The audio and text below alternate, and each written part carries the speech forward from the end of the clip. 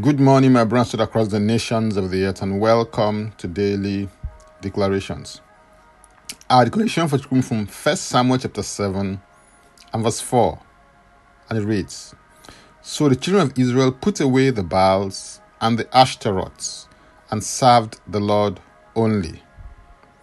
This text of scripture being considered today is a direct response of the children of Israel to the instruction of Samuel after they had come to him seeking a way out of their spiritual and moral declension. At this time, the ark of the Lord, which had been captured by the Philistines, was on its way back to Israel, having remained in the house of Abinadab for 20 years. One direct long-term consequence of the ark's capture was that although they were a covenant people, the children of Israel had resorted to the worship of foreign gods and Ashtaroths, which was the common practice among neighboring nations.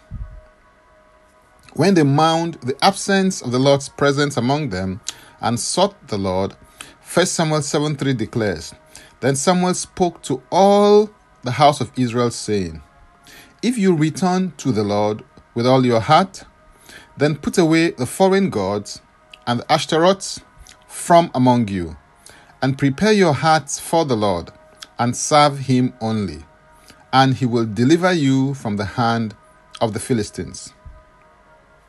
What was true then is still true today. Their divine rescue was not automatic, it was conditional. Divine rescue that the Lord offers to you is not automatic, it is conditional. Divine rescue that will come from the Lord to any family, community, or nation on a sustainable basis will happen because of, number one, they get rid of foreign gods and idols. Number two, they commit themselves to the Lord. And number three, they wholeheartedly serve the Lord only. Jeremiah 29:13 declares, And you will seek me and find me when you search for me with all your heart. Repentance is not just something that applies to unbelievers only. It also applies to believers who are constantly advancing on the path of spiritual progress. Repentance implies a complete change of heart and mind that manifests in a change of decisions, actions, and behaviors. The result of their decision and action was deliverance from their long-time enemies, restoration of previously captured lands, and peace with their neighbors. As you resolve to return to the Lord and follow his design and template for your life, he will grant you deliverance, restoration, and peace. In 1 Samuel 7 and verse 17, this is a commentary about Samuel. But he always returned to Ramah, for his home was there. There he judged Israel, and there he built an altar to the Lord. The deliverance, restoration, and peace that Israel enjoyed was traceable to Samuel. Samuel was a man of the altar. An altar is a portal between the visible and the invisible realm. It is the interface between the physical realm and the spiritual realm. Samuel's priesthood for the children of Israel ushered them into a new vista of possibilities.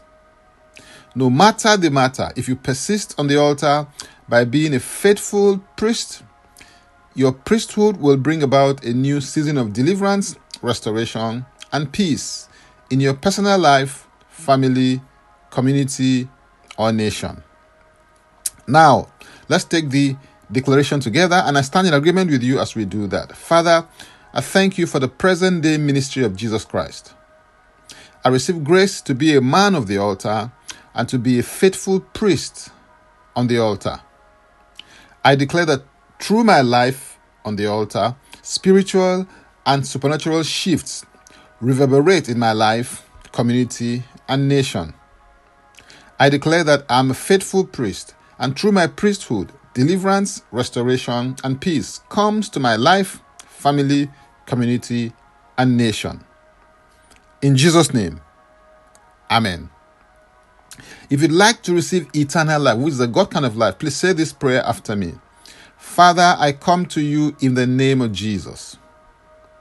I believe in my heart that Jesus died for my sins according to the scriptures.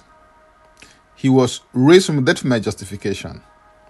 I declare that Jesus Christ is my Savior and Lord. I am a child of God. Thank you, Father. In Jesus' name, amen.